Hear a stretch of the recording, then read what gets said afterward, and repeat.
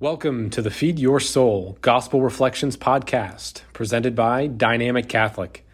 Over the next several minutes, you will receive inspiration and encouragement we hope will meet you where you are and lead you to where God is calling you to be.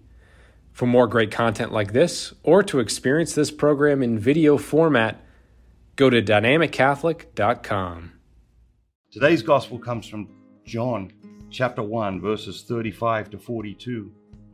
The idea in today's gospel that strikes me is curiosity, and the virtue in today's gospel that strikes me is curiosity.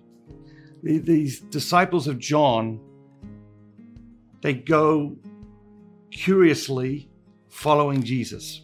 I think in our culture we overvalue understanding and we undervalue mystery.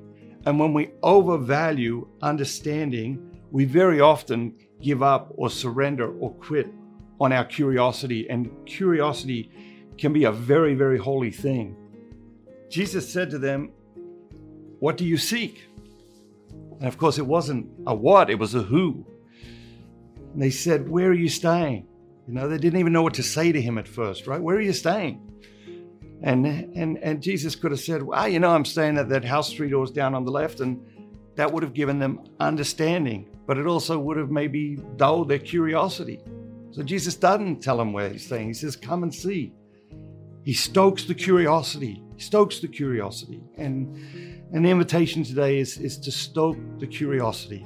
I think sometimes we're so fixed on understanding stuff that we think like understanding is the prize. Understanding isn't the prize. Understanding is like the booby prize.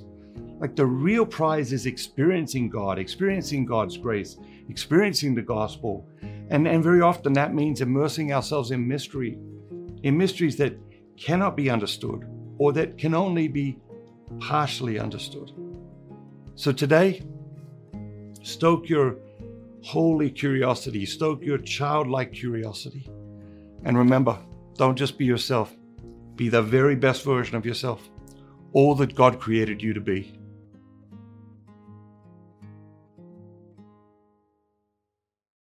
Thank you for listening. We hope this episode nourished your soul.